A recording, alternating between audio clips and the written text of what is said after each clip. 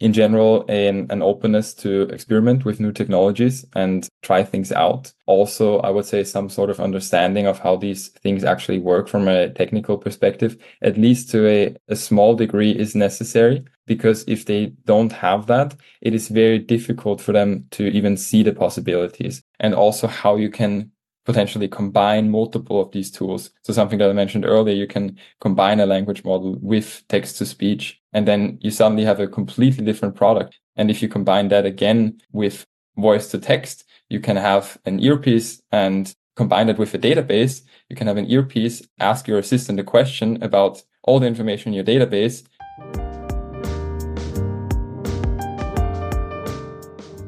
Hello and welcome back to the Austrian Artificial Intelligence podcast with me, Pasika Manuel. For the last 2 years, AI has been flooded by large language models. But how many companies do you actually know that really manage to make use of large language models or LLMs in their products and services? Well, today on the show, I'm talking to Markus Keiblinger, managing partner of Texterous, a startup that focuses on building custom LLM solutions for companies to help them with optimizing their business. Markus will tell us about his experience working and talking to these companies. He will share with us what these companies expect from large language models and what is actually required for projects to be successful. We will discuss how Texterous is focusing on retriever augmented generation solutions, RAG systems in short. With RAG being a mechanism that makes it possible to provide information to an LLM in a controlled manner, so the LLM can answer questions or follow instructions, making use of the information provided. This enables companies to make use of the data to solve problems with the LLM without training or even fine-tuning the models. On the show, Markus will tell us of one of these RAG projects, and we will contrast building RAG systems based on service providers' offerings like OpenAI or self-hosted open source models. Last but not least, we talk about new use cases for emerging multimodal models and the long-term perspective that exists for custom solutions providers like them focusing on building integrated solutions. I hope you enjoy this episode and benefit from it.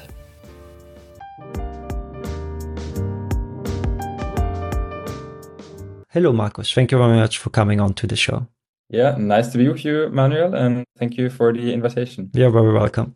I'm happy to be talking to you today about Texterous, your company that you have been co-founding, and about what we have discussed of Mike to be contrasting and looking a bit of like the possibilities of applying open source models and contrasting them with LLM providers and similar. But maybe before we start talking about this, maybe you can tell our listeners a little bit about your background, how you came to the topic of machine learning, artificial intelligence and similar, and what motivated you personally. Mm-hmm. So at university, I did a management science degree, which is basically a traditional management degree combined with data science courses. So I already had a little bit exposure to the technical parts as well. And back in universities was one of my university professors who really got me very interested into data science. As it's often the case, one specific person, one specific professor can really have a very profound effect if they're very passionate about the topic. And that was the case for me as well. So I already got interested in it back then, but not really on the language model side, more of kind of traditional data science. And like we also played around with neural nets and some basic NLP, so natural language processing. But then also during university, one of my friends reached out and told me that there's a new startup who kind of have an early access thing that you can apply to for research purposes. And I applied to that. And that startup back then, that was OpenAI. They back then still just had a simple Microsoft Forms to sign up for the research access. I then actually got approval to that as well and got to play around with it quite early. And me and him both realized back then that this technology has a lot of potential and started thinking about what we could do with that and what sort of business case would make sense in the context of that technology. Originally, one idea that he had is to build a sort of platform of little applets that can solve specific tasks. So you just have the language model tweak to something a bit more specific. So for example, for writing a LinkedIn post or for brainstorming ideas for a business session, things like that. when things started to get a little bit more concrete, we then started about how we can actually, build the whole platform. And the first thing that you probably realized then is that you need some money to get things started. And none of us really had a lot of experience with startup fundraising. Also not really a good overview of how grants work within Austria. And then basically what we thought is the easiest way for us to get some money to get us started is to actually use what we already can do well, to work with that new technology and basically help companies implement it in a way that actually makes sense to them. So that's what we started doing then. And we took on first clients. And then once we started doing that, we actually realized that that's working really well. And that basically kind of made us shift more towards that direction. And that's basically what we're doing now, that we're helping companies take advantage of all these efficiency gains that you can get through those language models and implement them in a way that's actually deeply integrated with existing business processes. Very nice. Maybe before we then talk a little bit more about the individual project that you're doing in similar, I just want to shortly take back and take a step back. As you said, right, it sounded like you have been already at university very much focused on, as you said, building your first companies with your colleagues and similar. This is Texterous, if I understand it correctly. Can you, just for our listeners, because I think this is in this sense inspirational. I think in Austria, it's not that common that people already at university levels necessarily think about building their startups or their companies. Can you tell us, our listeners, a little bit of what motivated you and how it came about? Did you have the opportunity to take some infrastructure, some programs that were part of the university that supported you in creating your company? And a little bit there, for example, for our listeners, which could be interesting for people that maybe are thinking about doing similar things. Maybe some clarification. So Texterous, we actually didn't start while I was at university. That was later on. I was just at university that I kind of got an initial interest in basically data science more generally, but then also working specifically on language tasks. It was later on that we got down the rabbit hole of how the whole implementation of what you can actually build with those new tools. It was also just during university where I got that initial research access, but the actual company was much later. Although I did actually have a first project in university already. So for example, with one of my friends, one of my course mates, I wanted to basically start a event business, taking a concept that I knew back from Austria, which student organization was doing here, of basically combining seminars where you actually teach people valuable skills for life and combine that with a party at the end. So you have both a learning experience, but also fun for the students. And we incorporated that actually in the UK, but then never got started because basically right after we incorporated, COVID hit. And we then decided that we didn't want to do online events because everyone was already dreading that anyway. But that was just a first dabble, and the Texterous, the company now, came much later. But I did already in university know, or at least have an idea that I did want to go into business with my own business at some point. And that also kind of influenced my decisions for after university. So what I thought about when I thought about what to do after university, I thought about what kind of skills I would need to run my business well. And one of the things that you will hear from a lot of people is that you need some sort of sales skills, that you can actually get revenue. Because if you don't have any money coming in, you don't really have a sustainable business. I know there are a lot of businesses that just scale like crazy for years and don't make any money, but I didn't want to go down that route. I wanted to have it be sustainable from the very beginning and just build up from there. So, and then I also knew I wanted to do something related with tech, and it wasn't that specific at the time. So basically what I did then is just look for a sales role within technology companies. And that's also what I then did. I stayed in London, so I also went to university in London and worked there. But then at some point, I realized that I've basically gotten all the skills and understanding of the processes, which was the main thing that I wanted to get from that role, to then move into something else. And also basically during my time at that company, the idea with Texterous was becoming more concrete. We were starting to form a team. That whole process takes quite a while to like come together, to find a good team, to experiment working with each other. But yeah, that was the time where that started forming, where the idea became more concrete. And then basically at that point where I also said, okay, I've gotten what I wanted to get from that role, was also the time when I wasn't really happy with London as a city anymore. And then basically through a friend of mine, I found out that there's a flat opening up in Vienna that I could move to. And then I thought, okay, that's just the perfect time to just make a clean cut, quit that job, get rid of my flat in London, come back to Austria, and then start working on that company. I see. That's basically the transition. Okay, interesting. Then maybe, as you've already said, let's talk a bit about Texterous and like your initial, let's say, way that you reached out to companies. You already said that you focused initially like on, or still doing this in part, helping companies to make use of large language models to solve problems for them. Can you maybe tell us a little bit about what are the expectations then actually that companies have that you reach out to? Because like large language models, AI in general is very much hyped. I know there are many people that, although having no technical understanding around it, have very high expectations of it. So can you tell us a little bit about when you reach out to companies, what expectations do they have? So it depends really on the company. Some companies are quite well aware of what is possible and what they want to do. And in those cases, they basically let us know what their goal is. And it's more of just an implementation project where you build something very specific.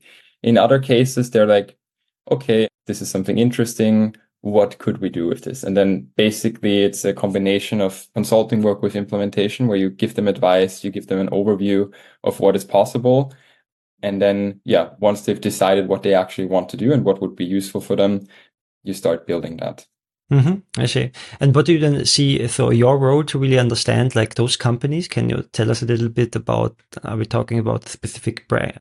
Type of companies, for example, that you are focusing on, in this sense, like the added value that you are providing, right? In many ways. So what are the companies, let's say, what is the additional, the skills and the knowledge that like their companies are actually searching for when, for example, they're reaching out to you or trying to start a project with you?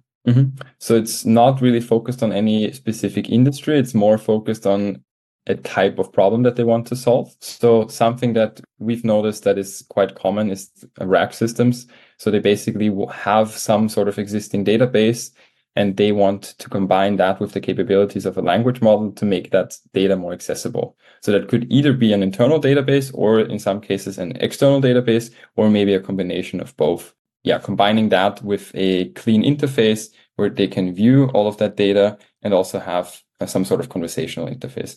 That's one thing that's quite common. Then other use cases that you might have is that you want also the voice aspect.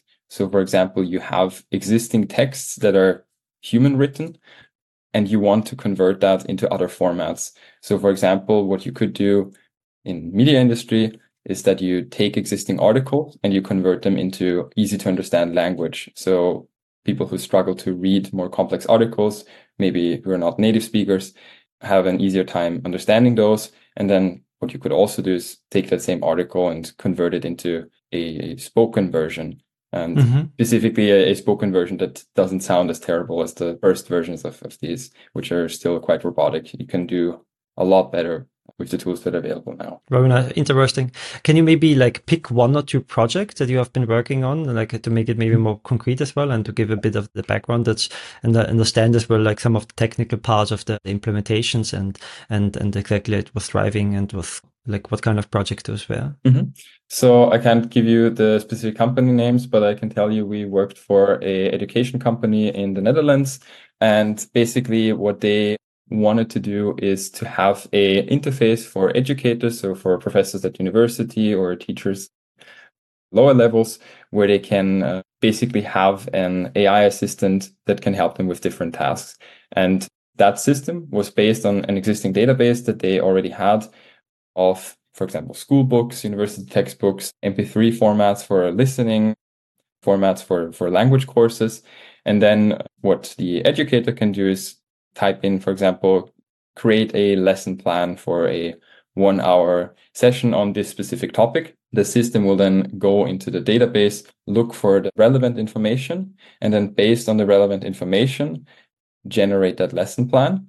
And beyond that, also show you all the relevant documents in a separate window in the front end, where you can open up all those relevant documents. You have them sorted by document type. So for example, if you're a language session and it tells you in the instructions that, for example, the second part of the lesson is you do a listening activity, then you can go to the MP3 part and only that relevant MP3 is there and you can immediately start playing it all from one interface.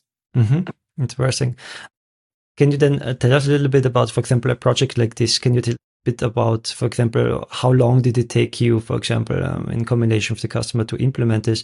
And like how much of this path, as you already said, was one where the customer, in this sense, education institution already knew what they wanted to have and like needed you for basically to implement it for them? Or how much was it like, as you said, a journey where the two of you were identifying like what needs to be done and then together came up with the solution? It's always a mix of both, but I would say in that case, they already knew quite specifically what they wanted.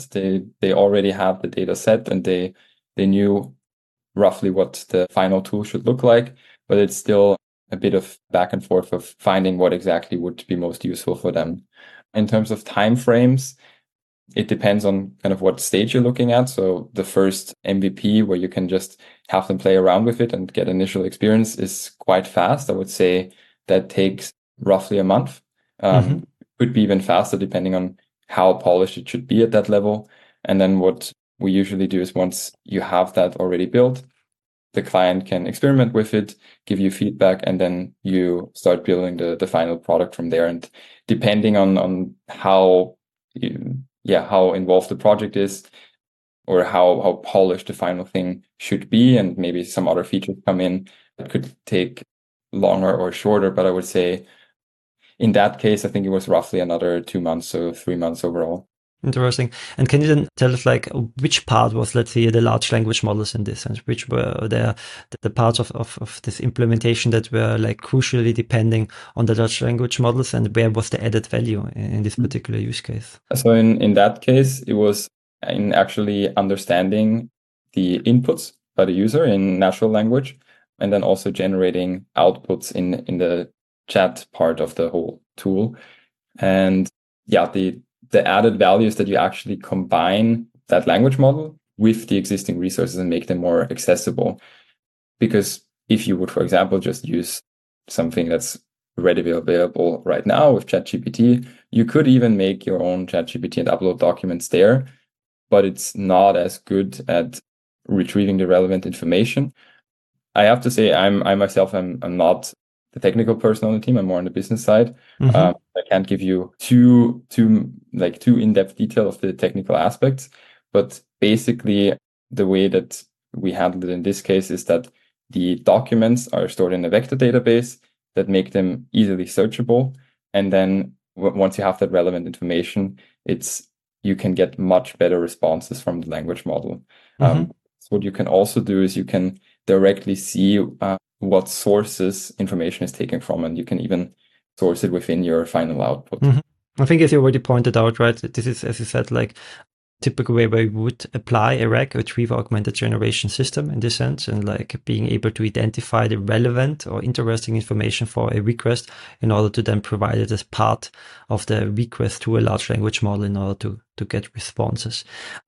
Can you maybe tell us a little bit, and because I think that's going to be like the main part in many ways of the episode, as you said, like contrasting a bit like the open source offerings possibilities with the commercial offerings. Can you tell us a little bit about from your experience and what you see then, what are some of the requirements on the customer side and to able to be then using the systems, right? I mean, what you have been describing now, as you said, the customer already had, of course, the data, they had some idea. I guess they need certain type of infrastructure even, right, in order for you to be building something that fits into what they have. And so, as we already said, we want to contrast a little bit open source, although we haven't talked about it yet. Let's have it down the road. And on the other side, let's say the using large language service providers like OpenAI or other ones, Anthropic, for example. As a contrast here, which are very easy to use. They expose simple APIs that you can use with your simple web application. But let's maybe say before even going there, in many ways from your experience and when you have talked as well, like to customers, maybe even to Austrian customers, many ways, what is needs already to be there within those companies in order to start, let's say, an AI solution that builds on top of large language models? So irregardless of whether they want to do it with open source models or we can already, if you want, we can definitely already distinguish between these two options. But I would imagine that like using large language model providers is the first easier step, because you need less expertise, infrastructure, and similar things to start out with. So, for example, let's start with the large language model providers, and then let's talk about what is needed to have your own models and open source models, for example. So, and you asked what is needed within those companies. I would say, in general, an openness to experiment with new technologies and try things out and see how they can benefit from it. Also, I would say some sort of understanding of how these things actually work from a technical perspective, at least to a small degree, is necessary. Because if they don't have that, it is very difficult for them to even see the possibilities. So if they don't have that already, then the first step is that you educate them in a way to kind of open their eyes of what is possible. Because something that I've noticed is that some people in some companies, they don't even realize how much easier their lives could be with those new tools, because they can't even imagine the possibilities yet, because they don't have that basic understanding of what could be done. So that's the first thing that I think is very important, that you get people in your own organizations to have in order to then take advantage of those things. So the awareness and the mindset to a certain extent. Yeah. So it doesn't have to go very deep into the technical level, but just a general awareness of what things are possible, and also how you can potentially combine multiple of these tools. So something that I mentioned earlier, you can combine a language model with text to speech, and then you suddenly have a completely different product. And if you combine that again with voice to text, you can have an earpiece, and combine it with a database. You can have an earpiece, ask your assistant a question about all the information in your database, and you have a voice speaking back to you whatever you wanted to know. And that's completely different to just having a chat interface without any database in the background, which doesn't help your company. And then you just kind of build up, and every piece that you build in that building just makes it better, the final product. And yeah, that's why I think that basic technical understanding, or not actually technical understanding, just understanding of capabilities and how they can stack on top of each other, is crucial. Then for the other question, whether they want to do things open source or proprietary models, or bot models with just through APIs, I think there's also a bit of an issue right now of lack of awareness, that I think some companies don't even think about it that much. Bigger companies do generally think about it, because they do run through compliance checks, and then they're like, well, wait a minute, what about the data? Should we just put that on our own server then? And that's when you get into those conversations more, where they actually say, okay, we do want an open source model that's run on our servers, maybe even on premise, depending on the use case. If they're very concerned about security and privacy, then you might want to do that. But I think most companies don't even ask themselves that question, which is why it's also important that for us, we actually even make them aware that that's a possibility.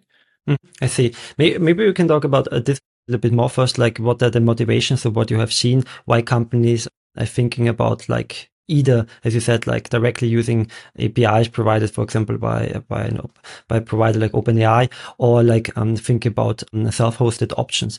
You pointed out, right, that certain compliance certain motivations are compliance, in this sense, like being aware of like that they have regulations to obey to bigger companies about, for example, customer data and how this customer data is used.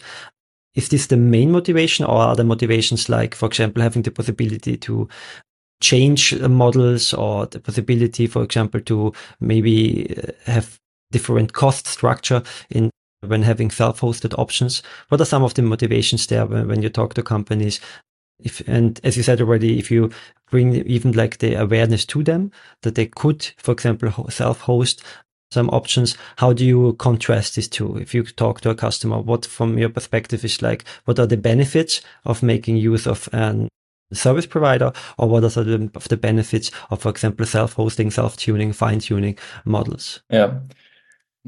I think it might actually not necessarily be that they would already have to do that for compliance reason. I think it might just be a precaution, because a lot of these things are still very new and the regulation is only coming out. So I think they might just be worried, and just to future-proof the thing, they would want to err on the safe side. But what can be very useful with using just, for example, an OpenAI API is for initial testing. So for building a prototype, it just makes the whole process a lot faster. And you can very quickly see, okay, what can the final tool then actually do for us? And once you're at that point, you can then still decide what route you want to go down for the final product. But it just makes the iteration a lot faster. What else did you ask? As you said, like some of the motivations as well. I mean, definitely speed is from your developing perspective is something, right? If you already have the possibility, for example, to just use an endpoint to get excellent quality models, makes complete sense to me. And as you said, like regulations that maybe might not be the first one, but in this sense, like when you approach, as you said already, as I understood, many of the customers, for them, the topic of like maybe using large language models for automation, or as you said, like to make their lives easier, is a new topic. Although, for example, in general, process automation is something that has been around for a long time. In this sense, large language models are there to just the newest technology that helps you with automation. But just to reiterate a bit on this contrast between, like, if you, for example, as someone who is developing solutions for customers, you mentioned, like, when you approach a new customer, a new project, in many ways, what helps you to decide that it will, like, to nudge maybe the customers in one or the other direction. So as you already pointed out, for prototyping, making use of large language models provided by, for example, OpenAI, is a fast way to get started. But as you already pointed out, right, if you then want to move maybe into more production of the product, like in order to, for example, how much of a trouble it is then to even, for example, then shift towards a self-hosted option?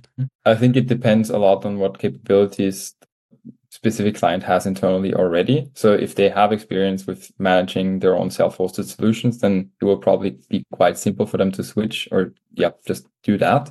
If they don't, if it's more of a smaller company, or they don't have a lot of technical expertise in-house, it could also be a bit of a risk to do that, because then you're responsible for your own uptime. So if something goes wrong, they basically have to make sure that the model is available all the time. Whereas if you go with a paid solution through an API, then OpenAI is responsible for making sure they have the uptime and they're available.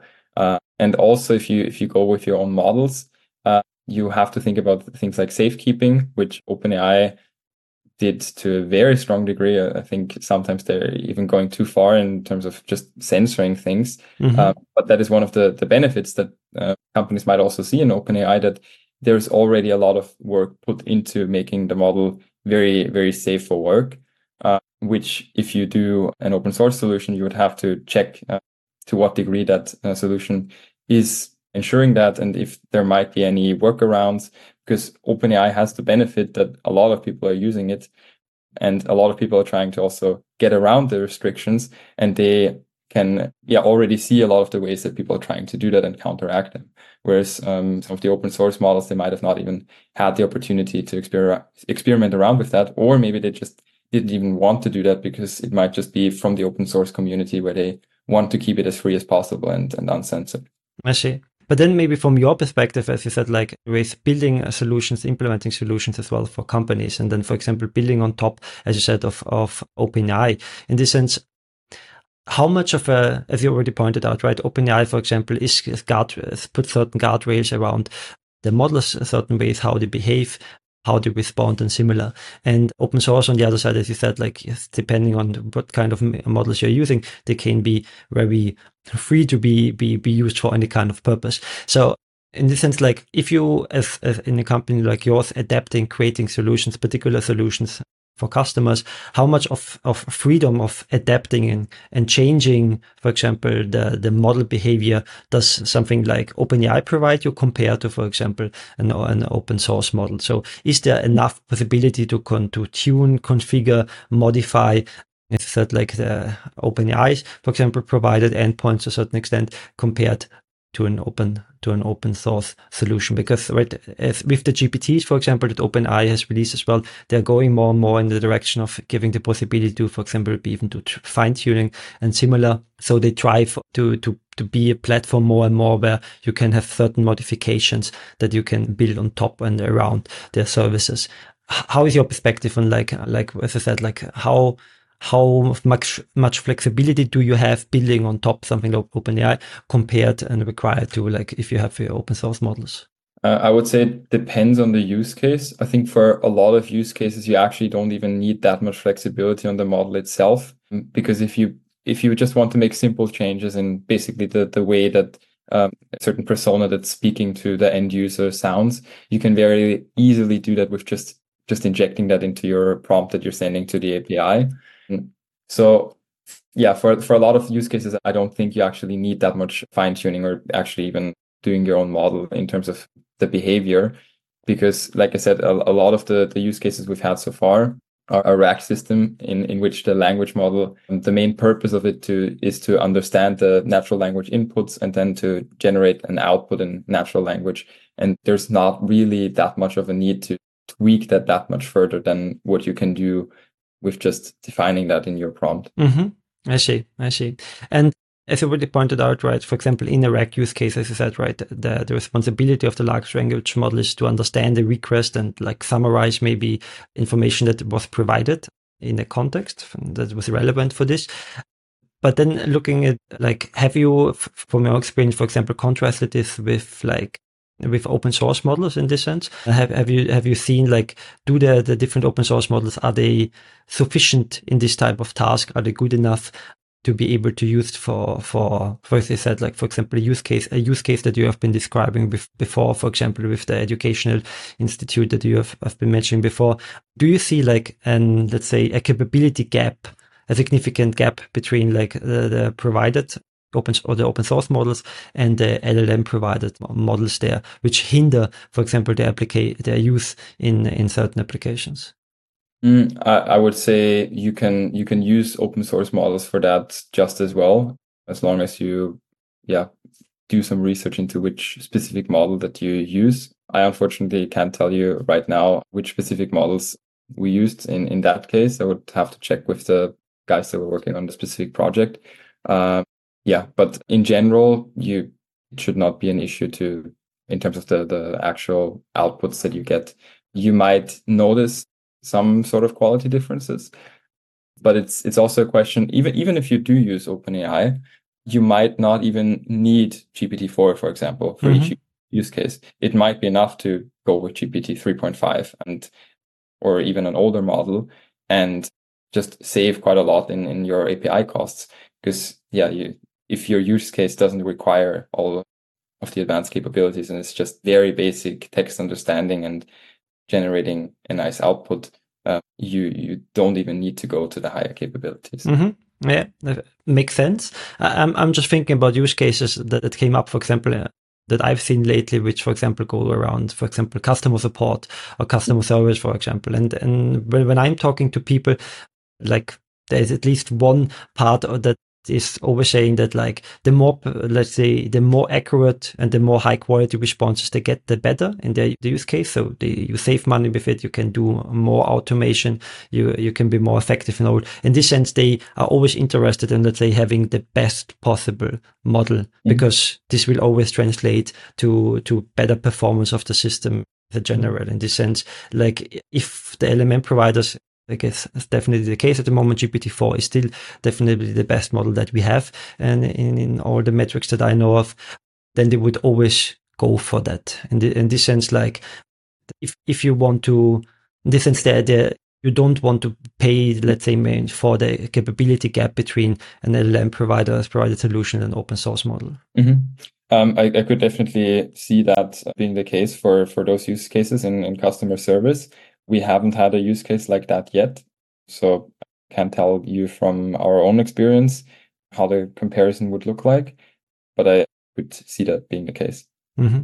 And maybe like we have been talking about LLMs at the moment, and like there was the focus mostly like implicitly on text, and as you said already, the rec system there, often they are used like in a text setting, but we have like the multimodal LLMs coming up, and with GPT Vision as well, having now vision support. I know that, for example, if you build your own rec system, as I did, for example, myself as well, then depending on if you build your own or if you're building on, for example, Llama Index, or other frameworks in this area, they already start to support as well multimodals and possibilities to combine text and images. From your perspective, where do you see like maybe the possibilities of having multimodal language models or models in general in your interactions with your customer in the area of, for example, automation and helping them to make the processes better and faster? Mm-hmm. So one example is a potential client that we've been talking to, which are like, that company is one of those example companies who basically know that they could do something interesting, but they don't know exactly. And we're kind of figuring out with them together use cases that could benefit them a lot. And basically they create appliances. And one idea that they had for basically that turning point when those multimodal models get better is when, say, a customer has a problem with their appliance. There might be an error code, there might be no error code at all, and it's just an issue.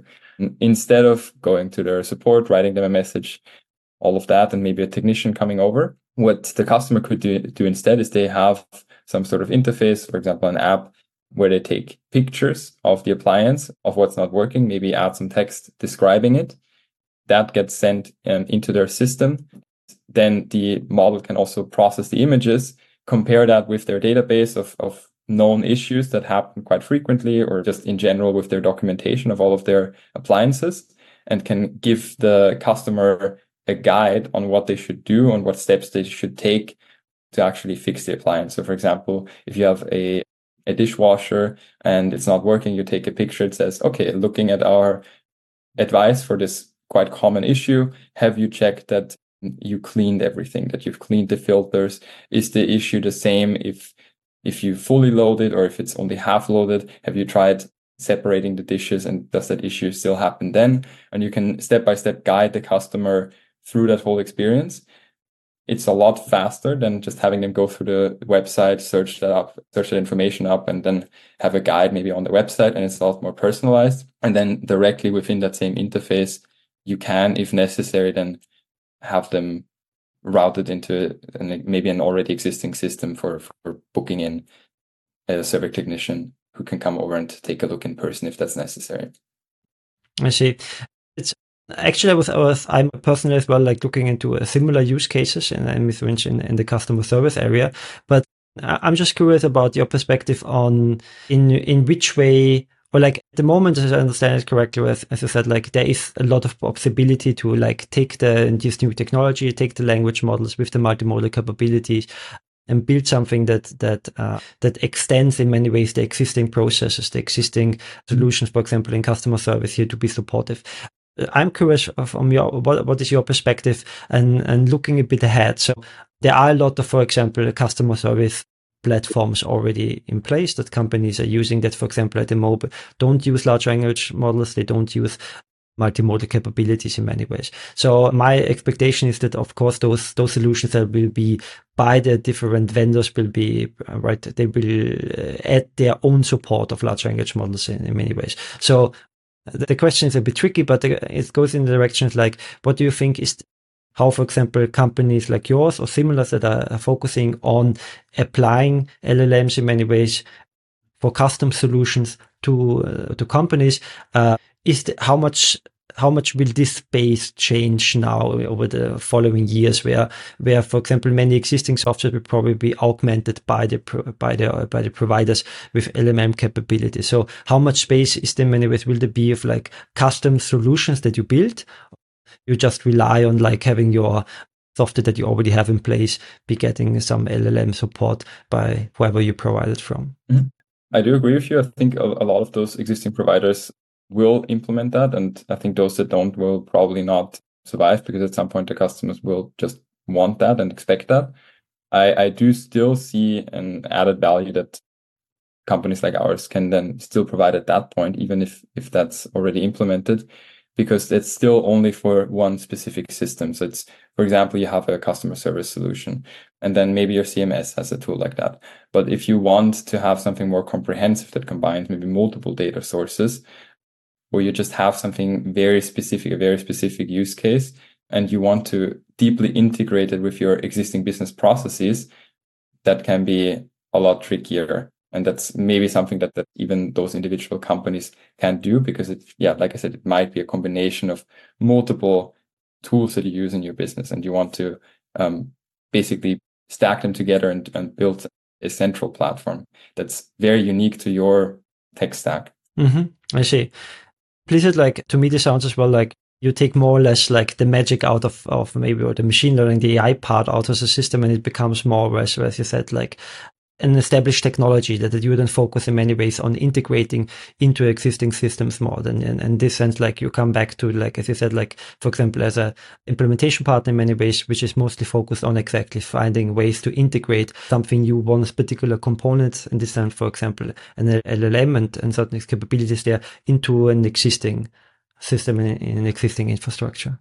And also what we're thinking of doing is basically taking the experiences that we're getting now from what use cases are demanded a lot and where companies are willing to pay for, and then also thinking of ways to generalize that and basically being able to offer a more productized solution that you can readily implement. That will be difficult for a lot of use cases, but there might be some where that is actually possible to generalize it enough. But also that aspect that I said, that it is difficult to generalize, basically speaks for us also being able to build custom solutions in the future, because some things are just very difficult to generalize over the tech setup of different companies.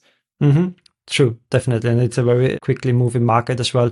And I think one has to, it's not easy to maybe always adapt and like find the right spot there. Before we maybe close, is there something that we haven't covered about Texterous and your work that you would like to mention and to talk about? Not about Texterous, but the fun fact of also something that kind of sparked my interest in the capabilities of the language model. So in that initial testing phase, I think it was still back with research access, I was on holiday with friends and we had a discussion about art. And maybe you want to give your definition of what do you think is art? What is art? Thing is an open. It's a very open topic, but in general, art, I think, is something that not necessarily follows a specific purpose. It is something that can inspire people and can be a combination of gives people pleasure, and on the side maybe induces feelings and strong reactions in people. So that definition necessarily means that to you art is subjective, because it could induce something in you which it doesn't induce me. And basically that's a discussion that we had, and most of the group agreed that art is something subjective. But we had one person who said that at least for fine art there is some sort of objective standard. And that disagreement led us then thinking, okay, let's just ask this language model tool what it would generate. There was before the whole chat interface, there was just with like input output box, and that was the first step. And then second thing that we did is we had it right from the perspective of a philosopher. And then the third step was to take a philosopher who questions a historical person. And what better person to pick for that than Socrates, who's known for asking questions until people get annoyed and they don't have an answer anymore. And we did that with a few historic people and had a lot of fun doing it. And then at that point, I actually realized that that's at the time was the perfect concept for a book written by language models. And then decided to actually turn it into a full-fledged book, because back then you didn't have big context windows. You wouldn't be able to generate an entire book that's like making sense. But with kind of having that theme, having that focus lens of always having the theme of Socrates questioning someone, you have consistency throughout the book, but it's still always just kind of short stories of 2 to 3 pages. And it also makes it nice to read because you can just read through one of the stories. And basically, why I think that's interesting is because it raises also a lot of philosophical questions. I know your podcast is more focused on the technical aspects, but I do think it might also be interesting for people to think about philosophical implications of those tools that come up now, where you think about, for example, am I allowed to call myself an author now? It's tricky. Well, definitely publisher and editor, because we did make some minor edits. We didn't edit too much because we wanted to kind of show the state of the art and also show imperfections. But it raises a lot of philosophical and also questions on a societal level. Might be a bit of food for thought. Sure, definitely. And have you released that book? Yeah, we actually released it as well. It's called Conversations Plato Never Captured, because Socrates never wrote anything himself. It was Plato wrote about him. And because all those conversations are just made up by AI, it's conversations never captured, but an AI did with the subtitle. Very nice. So I will definitely make sure to include it in the show notes. But with this, then just last closing questions I have to show my guests at the moment. It's like you can really choose how to answer them to what step. But then like think about, what are you most proud about your work that you have been doing up to now? And with Texterous on one side, what are you currently happy about to work on, and what are you looking forward to? I think I'm just proud of the progress that we've made. It's been a turbulent journey. Like I said, initially our idea would have been to have a software platform, and then kind of that shift towards more of the consulting and implementation work. And I think we've done that shift very well. And the way we're running things right now also works really well.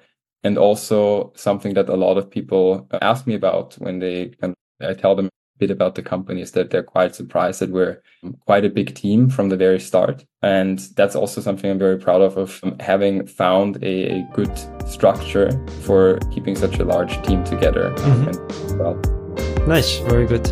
Well, with this, Markus, I want to thank you very much for coming on to the show and share your experience that you have and like your path so far. I wish you all the best going forward and wish you a nice day. Thank you very much.